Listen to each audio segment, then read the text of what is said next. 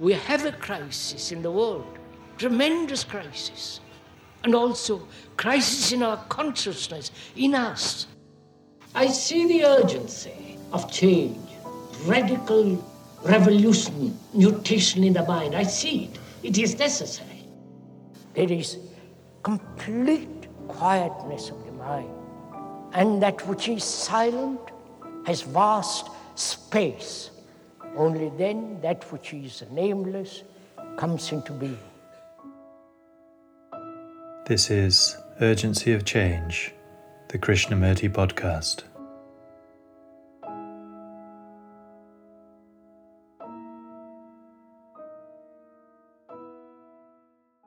We must lay the foundation not on sands, but on the responsibility of our daily life, and try to bring about a tremendous revolution in that life. Hello and welcome to episode 176 of Urgency of Change. Each episode of the Krishnamurti podcast is compiled from carefully chosen extracts from the archives representing Krishnamurti's different approaches to many of the fundamental issues and questions we all face in our lives. This week's theme is responsibility. Upcoming themes are teaching, wholeness, and nationalism. This is a podcast from Krishnamurti Foundation Trust, based at Brockwood Park in the UK, which is also home to the Krishnamurti Retreat Centre. Situated in the beautiful countryside of the South Downs National Park, the Krishnamurti Centre offers individual and group retreats for those wishing to inquire into themselves in light of Krishnamurti's teachings. Please visit krishnamurticentre.org.uk for more information. You can also find our regular Krishnamurti quotes and videos on Instagram, TikTok and Facebook at Krishnamurti Foundation Trust. If you enjoy the podcast, please leave a rating or review on Apple Podcasts, which helps our visibility. This week's episode on Insight has 3 sections. This first extract is from the second question and answer meeting in Ojai 1985, titled, "What is our responsibility to ourselves and others?" What is responsibility to ourselves and to others? Let's look at the question. Responsibility, what do you mean responsibility? The word responsibility, which means respond. It comes from that word respond. Respond means it's retrospective, right? Look at it carefully. I don't know, we are just investigating the word.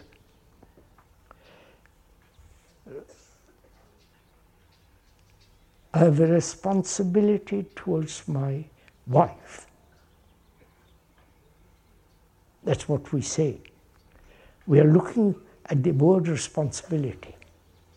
I respond to her in a certain way, which I don't respond to others in the same way, right? I respond according to my background, or what I have learned about her. And she responds what she's learned about me. If that response, which is retrospecting, that is, looking back, because she's my wife, I've learned about her. That learning is memory. So the word responsibility implies memory, recognition. The recognition is part of memory for all that. So responsibility towards her and the responsibility in our relation sexually and so on, sensation, produces the baby, and together we are responsible for the baby. We are responsible for its education.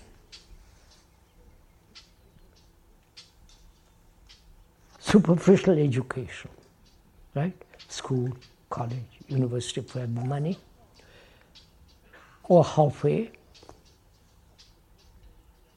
And so, up to a certain age, we are responsible for them. Afterwards, they can go. And in old age, they throw me out. Send me to Florida or some place.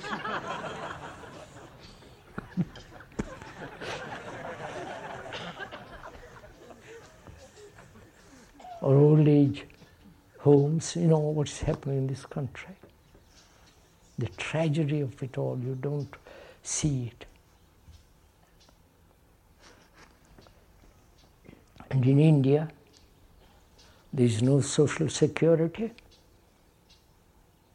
I was told yesterday, the most populated country in the world, India is. It's the size, 1/3 the size of America, of this country. And population is growing every year at the rate of 15 million a year. It's over 800 million people there. There, as there is no social security, they must have children, especially men, boys. Because when they grow old, as we all do, the son will look after them. That's the idea of having 3 or 4 children, not just one child. You understand? Please understand the tragedy of all this. And as the boy grows older, gets a job, this has been one of their burdens, to look after their parents, educate their brother, sister. You understand, sir? When they can't, I have known several boys and girls who have committed suicide because they can't manage it anymore. They feel so responsible for their parents. So the word responsibility is very complex. You understand? And are we responsible to ourselves? That's the question. What is responsibility to ourselves and to others? Are we responsible to ourselves? What does that mean? Who is ourselves? You understand, sir? Who is ourselves? Who is we? Who is I? Am I responsible to myself? Which means, you understand the division? I wonder if you see that. There is a person who is responsible to myself. As I am responsible to my wife, there is somebody inside me or outside me who is responsible to me. Sounds rather silly, doesn't it? Or is there such a person who is responsible? God? Brezhnev?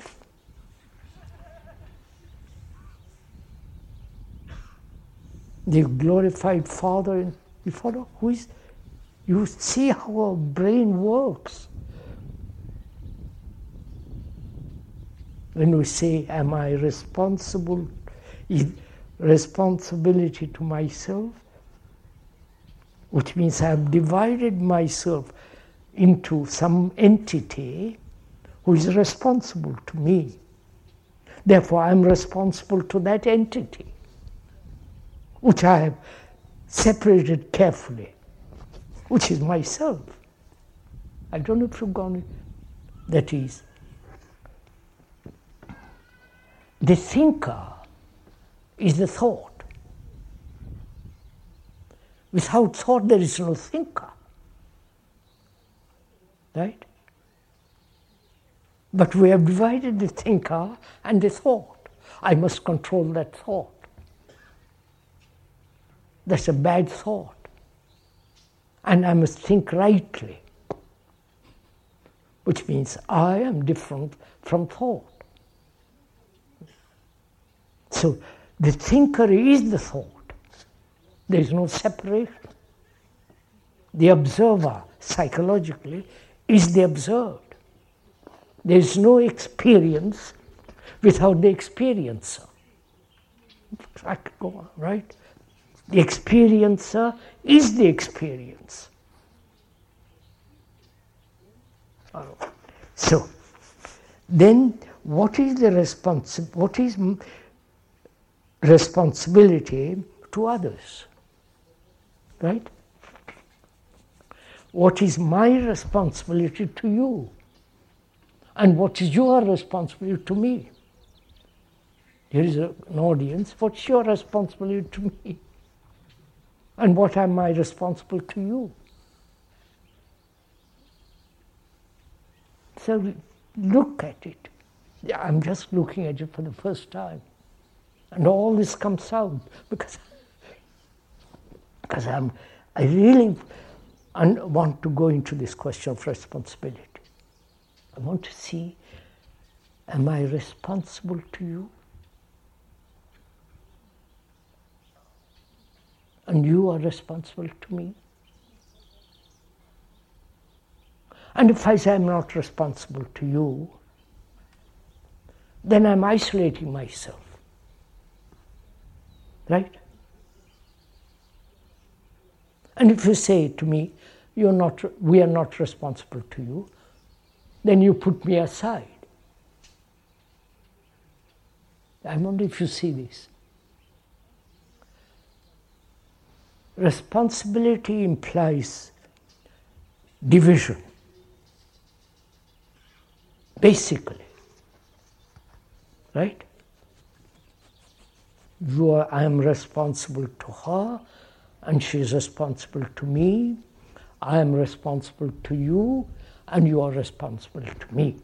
That means I have separated myself from my wife, and I have separated myself from you, and you have separated from me. And so we have quarreled. I don't understand you, and we don't understand you. We said the same thing, which is, I am the Arab, you are the Israeli. Or if you don't like the Israelis, I am the Israeli, you are the Arabs. I am the Muslim and you are the Hindu. If you don't like it, I am the Muslim and you are the Hindu. So we battle each other. It's my country, I'm going to protect it. It's your country, protect it. And we're going to war for each other.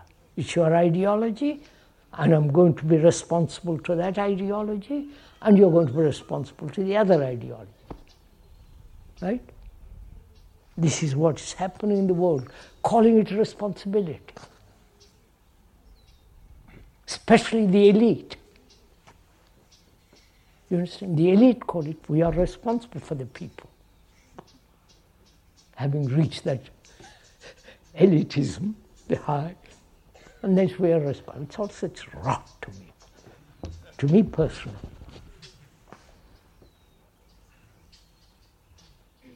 Because we are one human beings. You go through all kinds of travail, so does the other human being, psychologically. They have shed tears in India, and they have shed tears in Europe, and you have shed tears here. Right? Tears are common to all of us, like laughter. You have destroyed the whole the Red Indian culture here, wipe them out.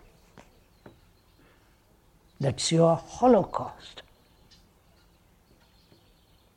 Just face it.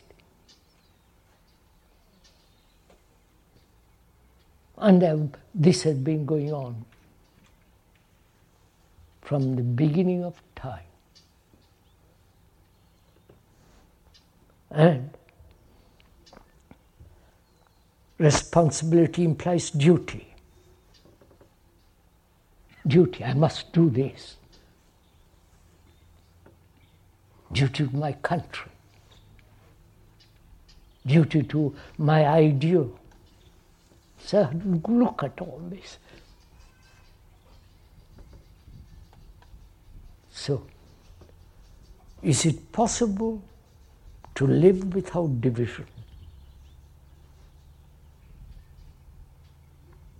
Is it possible to live with my wife, if I have a wife, without any sense of division between her and me?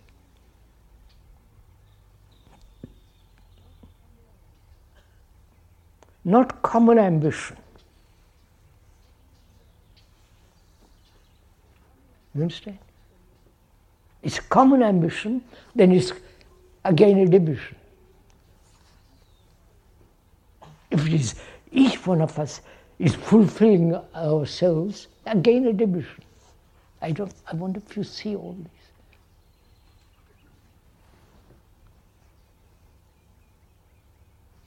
So is it possible to live without any nationality? The speaker has both diplomatic and Indian passport. Government of India gave me that. I don't know why, but they gave it to me. And it's a bore having a certain form of paper crossing the countries. And that doesn't make one an Indian. Paper. Do you understand? So, is it possible to live without a single nationality? Without being identified with any country? Because it's our earth, not your earth and my earth. Is it possible to live without any identification, without any religion? Think it out, sirs. Don't just agree or disagree. Or identified with any group, any organization, any institution. Which doesn't mean you're withdrawing from the world, isolating yourself. On the contrary. Because then you are the entire humanity. Not just the idea of it, but the feeling of it, the religious feeling of it. That you are the entire humanity. I am my brother's keeper.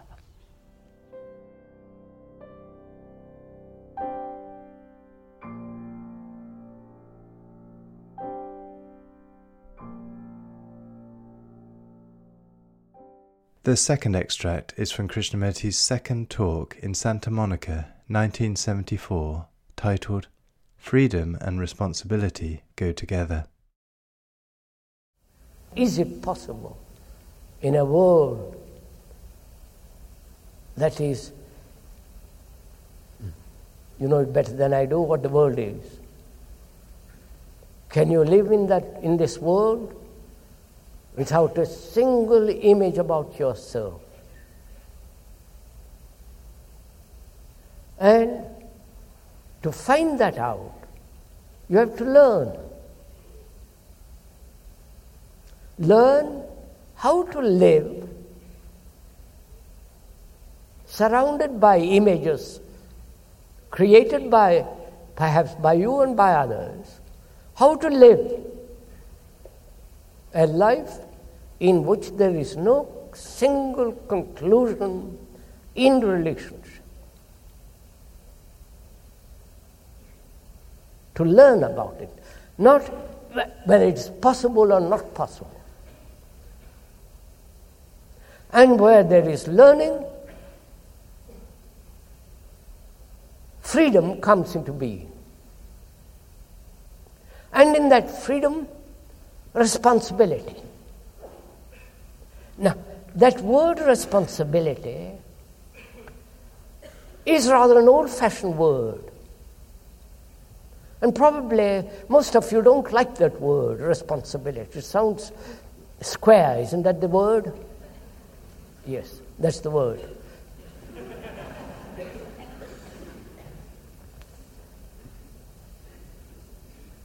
What is it to be responsible?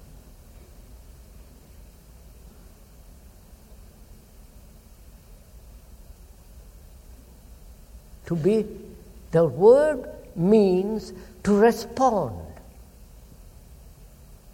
To respond rightly at the given moment.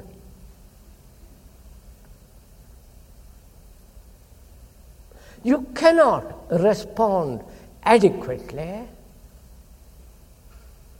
if you have an idea or an ideology in responsibility.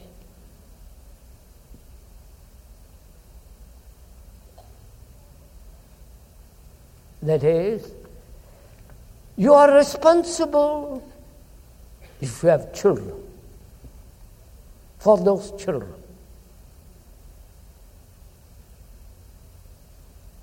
Are you responsible to the child or to a pattern of a way of life which you have accepted as being social, necessary, religious, and so on? Are you responsible to the child or responsible to an ideology, a pattern? Please investigate this as we are talking.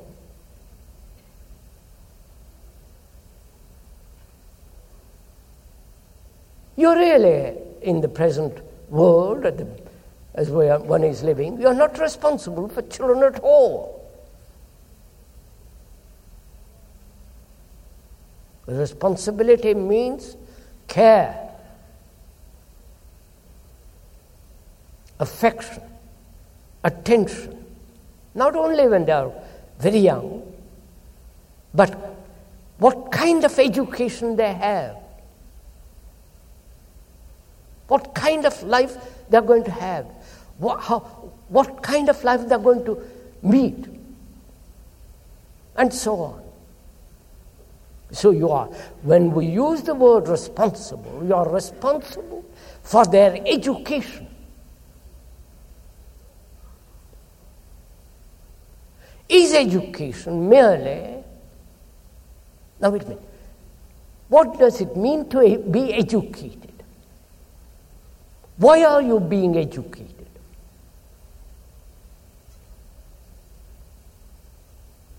All of you, I'm sure, been to some kind of school, college, and university, and you are being educated. What for?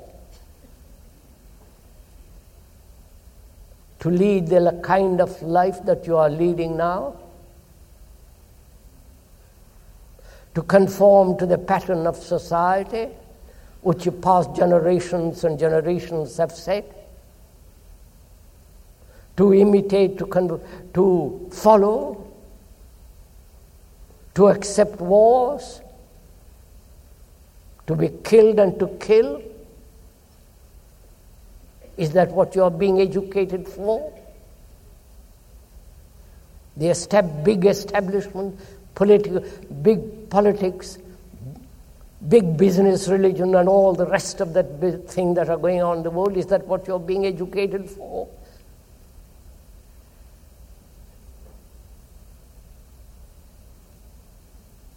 And yet, you say you are responsible for the children. So I question very much whether you are at all responsible,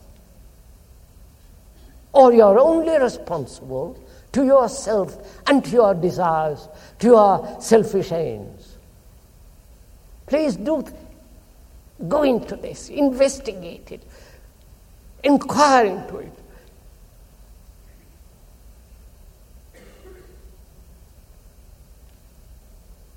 Because as we are now living, life has no meaning. This endless work for 50 years and then collapse. This struggle for money, possession, which is being encouraged by commercialism and consumerism, with all the things involved in it. And we are educating the children for that. So, are we responsible? Apparently we are not. And yet, we want at all, if you are at all serious, we want to bring about a change in society. Because the society is corrupt. And the society is built by us, so that corruption is in us. Unless that corruption ends in us, we cannot possibly create a different society. And freedom means responsibility right to the end of our life. Not only for our children, but what we do, what we think, we are responsible.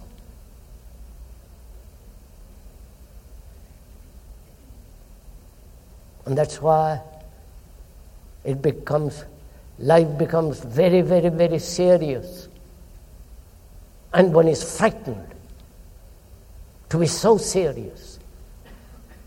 Because we are trained to pursue pleasure.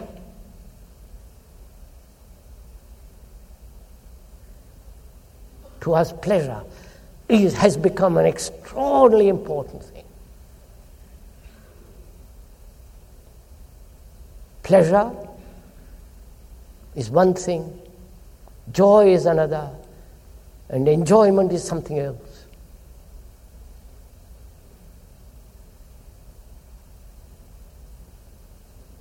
You can cultivate pleasure.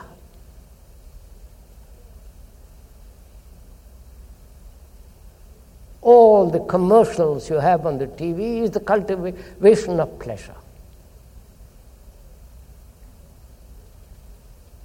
And if you observe yourself, you will see how very deeply you are pursuing unspoken words and actions and feelings of pleasure. And what is the relationship of pleasure to joy?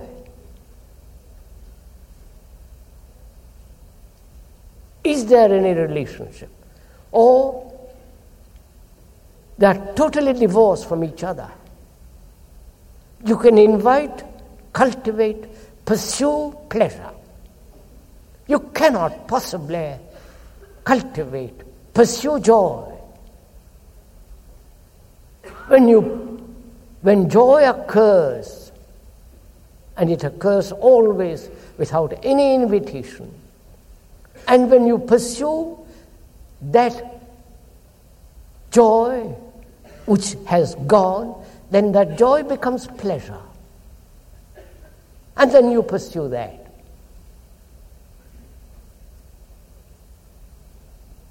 And when pleasure is not completely fulfilled, there is anger, there is bitterness. There is frustration and fear. Haven't you noticed all these things in yourselves? If you have, is it not possible to wipe out all this? You know, religions throughout the world have denied pleasure. Because they have said, you cannot come to God through pleasure.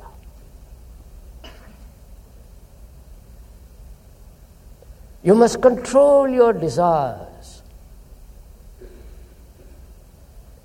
and devote your life to Jesus or to Krishna or to Buddha, whatever that may mean.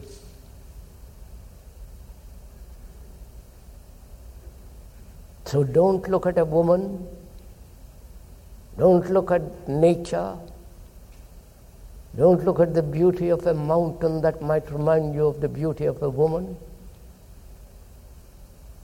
Don't look at the flying bird, because you need all your attention to serve God.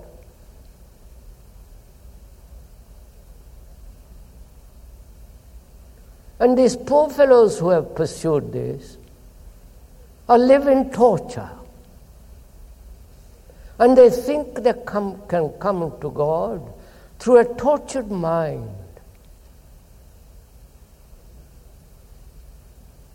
They not only torture their body, but they torture their mind.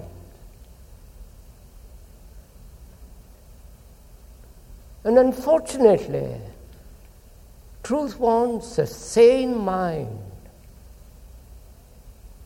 a clear mind, a mind that has never been hurt, which means a mind that is totally innocent. The word innocence means a thing that has never been hurt. Not what the Christians have made of that word. So, freedom, order in relationship, and responsibility go together.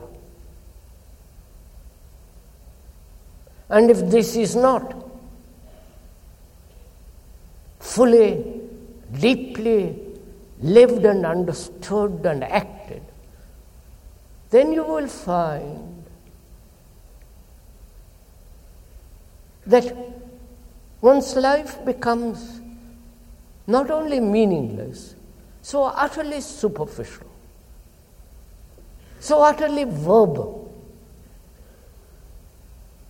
intellectually vast field of conclusions without a single flower blooming in goodness, and without establishing this, meditation or the perception of that which is true can never come to be.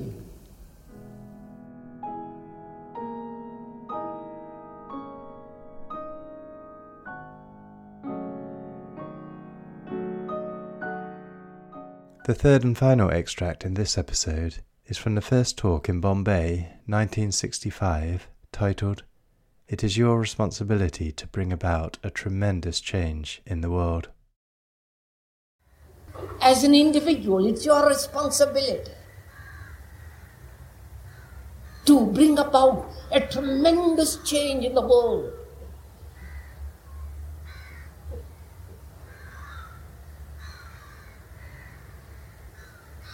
It's your responsibility because you're part of this society.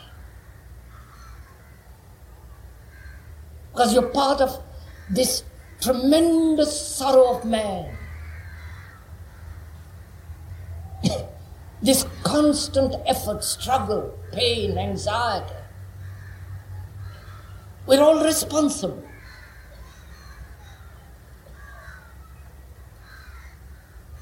Unless we realize that immense responsibility and come directly in contact with the responsibility and listen to the whole structure, the machinery of that responsibility.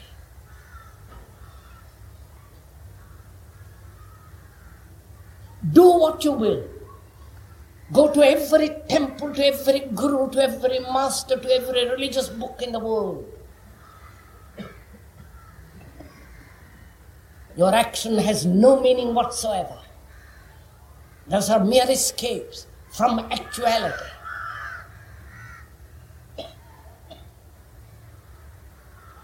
So we have to understand this existence, this life, our relationship to society.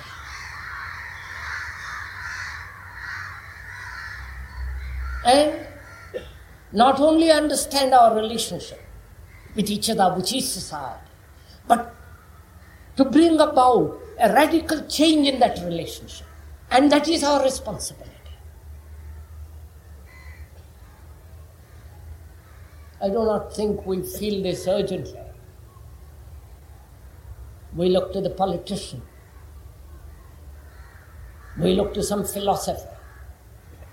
We look to something mysterious that will bring about an alteration within ourselves. There is no way out except that you become aware of this immense responsibility as a human being, and becoming aware of that responsibility, learn all about it. Not bring all your previous knowledge, but learn. And to learn, there must be freedom. You can't learn otherwise. Otherwise, you will repeat the same thing over and over and over again. I do not know if you have not noticed that there is so much confusion, misery, and sorrow in the world. And man hasn't been able to find a way out of it. Modern day man. So he resorts to the past. He thinks he must go back to 5,000, 7,000 years and resuscitate that past. To renew, bring about a revival.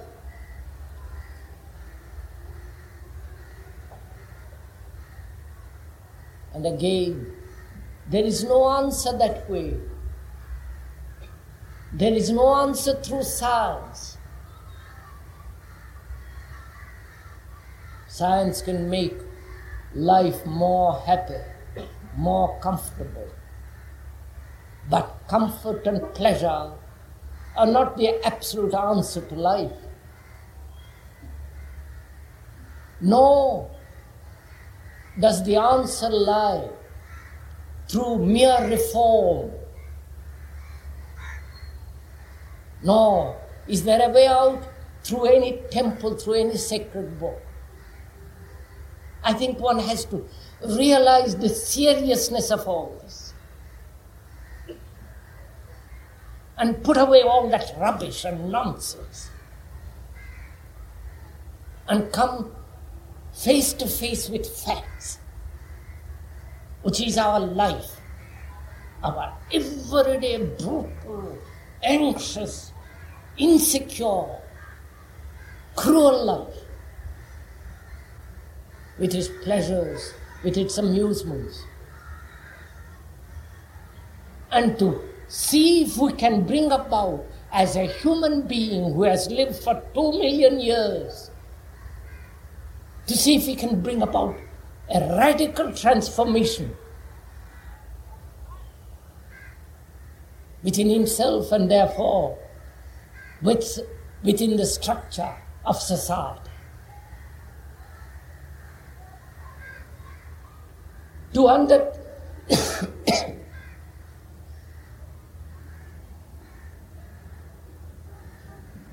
To be aware of this responsibility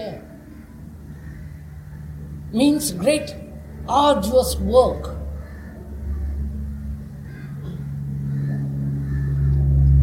We have to work.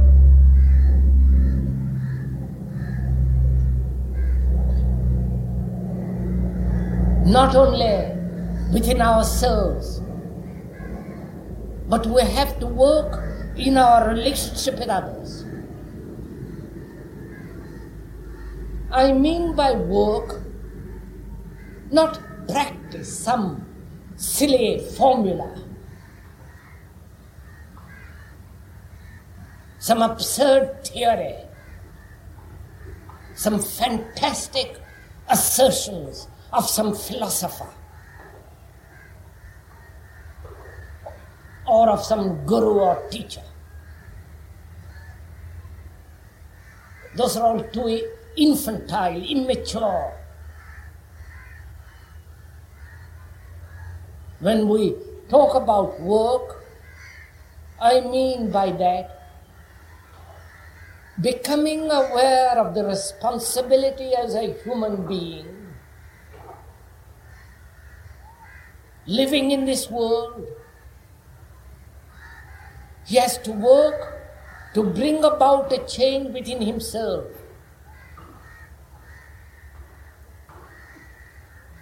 And if he really changes, if he brings about a mutation within himself, then he will transform society. Society is not transformed through any revolution, economic or social. We have seen this, the French Revolution, the Russian Revolution, and the everlasting hope of man that by altering outward things, the inward nature of man is going to be transformed. It never has been, and it never will be.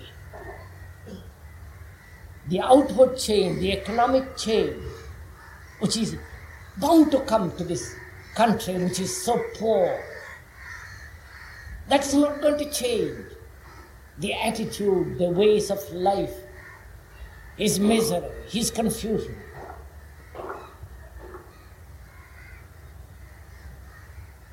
So, to bring about a total change of man, man has to become aware of himself.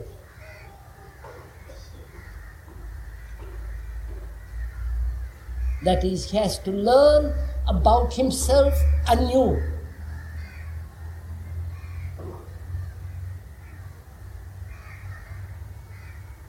Man, according to the recent discoveries of anthropology, has lived for 2 million years.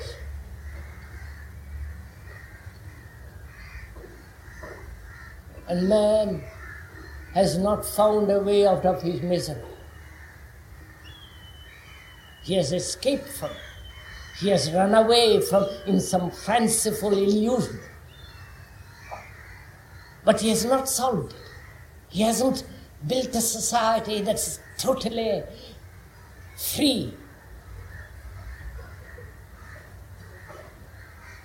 Built a society which is not a society of conformity. You know, if you observe, there are those societies which through necessity cooperate. Through necessity, through compulsion, through industrial revolution, they must live together. They must cooperate. They must conform. They must follow the pattern. And in that society, as one can observe, there are still conflicts. Each man is still against the other.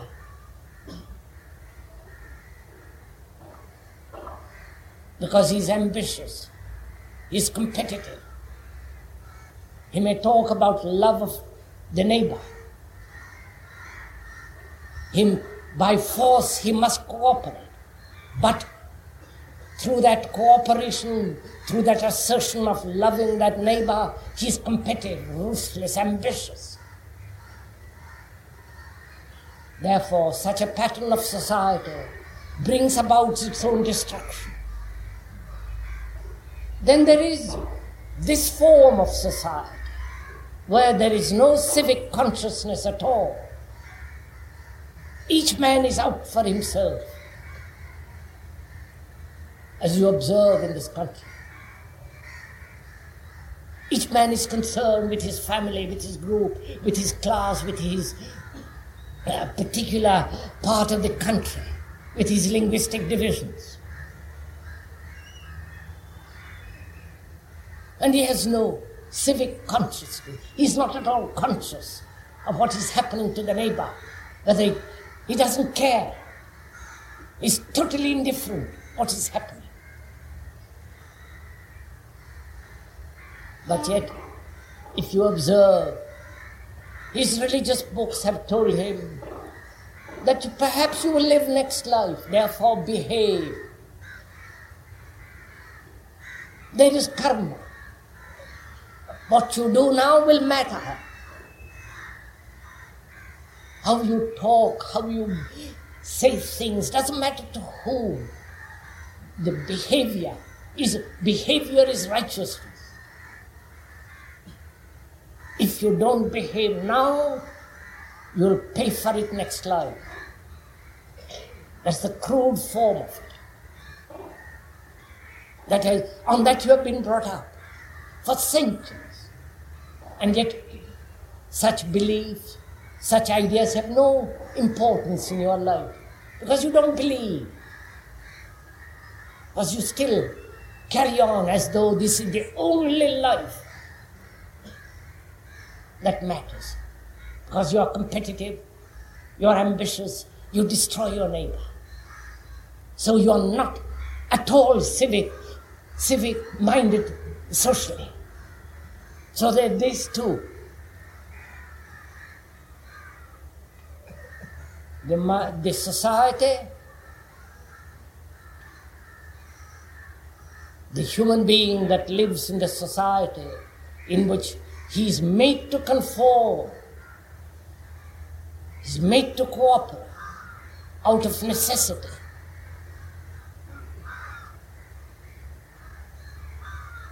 And thus he becomes civic-minded. Doesn't throw things out on the road. He's punished. There is order. But within that order, within that framework, each man is against the other. Here there is no framework.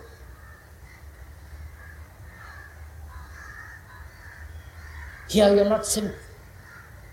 You have no civic consciousness at all.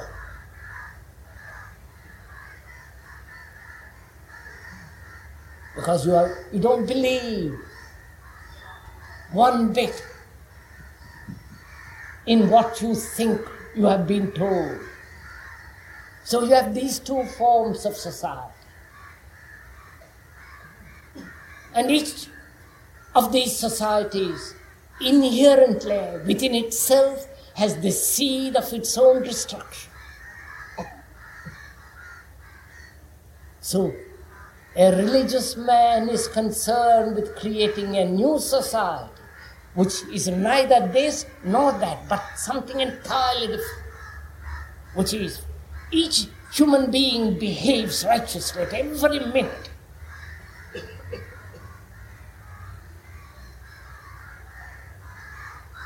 Because he understands his responsibility as a human being. And he is alone responsible and no other. How he behaves, what his activities are, whether he's ambitious, cruel, destructive, hating, jealous, competitive. what his fears are. It's only such a mind that can bring about a new society. And we do need a new society. And that society is not going to be created by anybody except by you. And I don't think we feel the immense responsibility of this. And that's the first thing that matters. Because that is the foundation, which is righteous behavior, right conduct. Not the conduct of a pattern, the conduct which comes about through learning. If you're all the time learning, that very learning brings its own righteous action.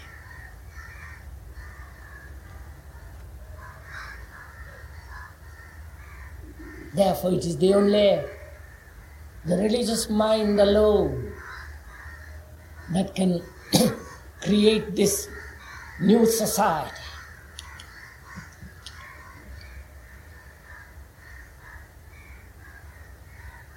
And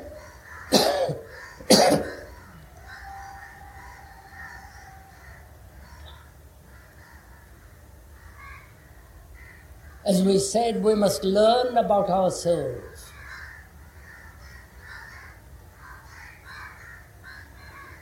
Not what we have been told about ourselves, not what your sacred books have told about yourself, because they are irrelevant, they have no meaning. You have to learn anew about yourself. Therefore, we have to learn how to observe ourselves. As you observe the tree, so we have to observe ourselves. As you observe the tree without distortion,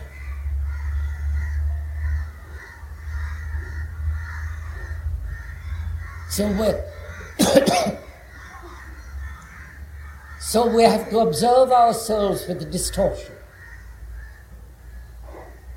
And that is the greatest difficulty. Because we do not observe the fact, but rather know what gives us pleasure or pain, and therefore avoid the fact. You know, if I want to know about myself, to learn about myself, I have to watch every movement of my mind, every feeling I have. Not say they should not exist or must exist, deny them or try to modify them, but just to observe what I am.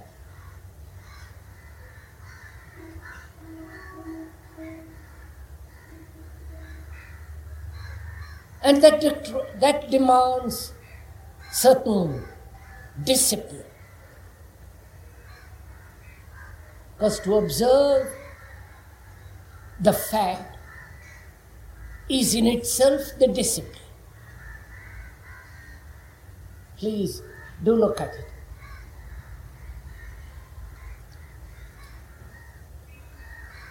Look at a flower and see how difficult it is to look at it without naming it, without bringing all your reactions upon it, without saying of like or dislike, but just to observe.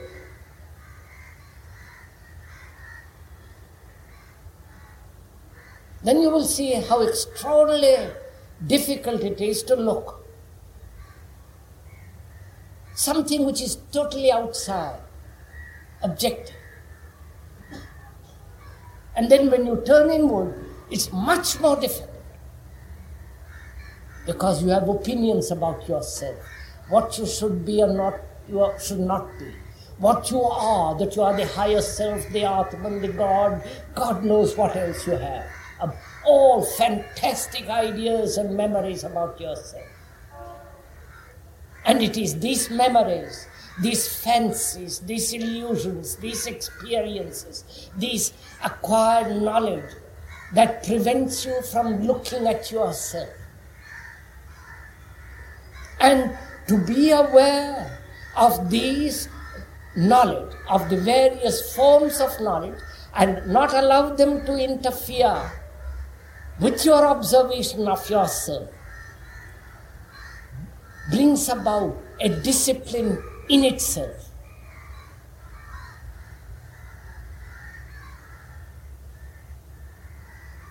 You know, to go very far, we have to begin very near. We must begin here, not beyond existence. We must begin with the earth, with us, with human beings, with ourselves, and not try to find what is the transcendental beauty of life. To find the transcendental beauty of life, we must begin with life itself.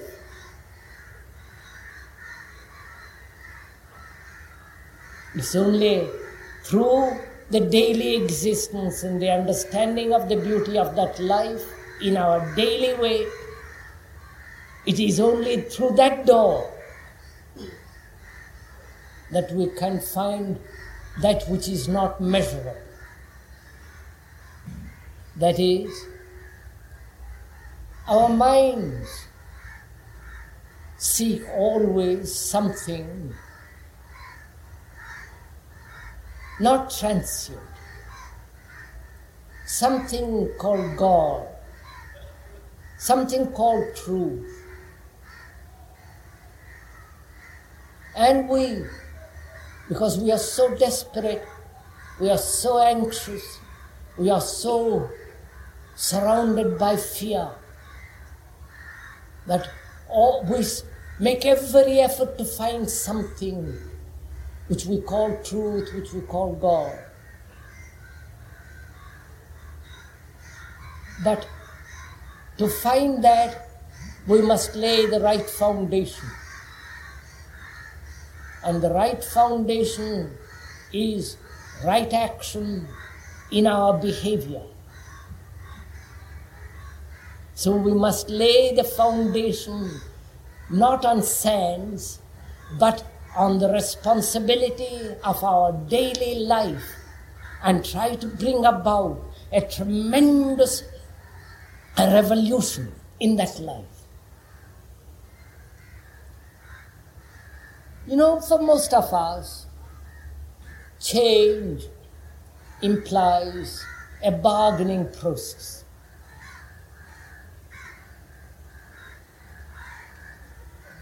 I would like to change. And so I begin to bargain with myself whether it's profitable or not, whether it's worthwhile or not. So, change implies a bargain. You think about it and you see how extraordinarily our mind works with regard to change. We change if it is profitable, if it is pleasurable, or we change when it is painful. But there is no change, but any change with bargaining is no change at all.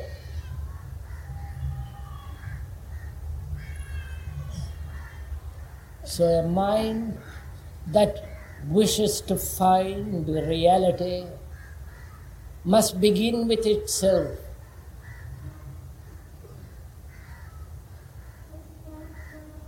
And there is something that is not measurable by the mind or by the instruments invented by man.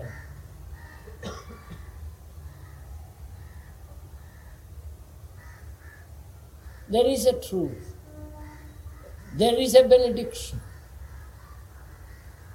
But we must come upon it not through prayers, not through hope, but becoming totally responsible for every action,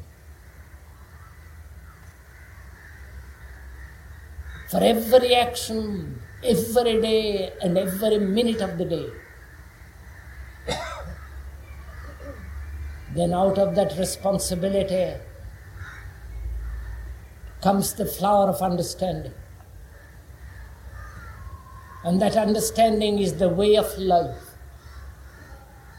And it is only the discovery for each one, the way of living.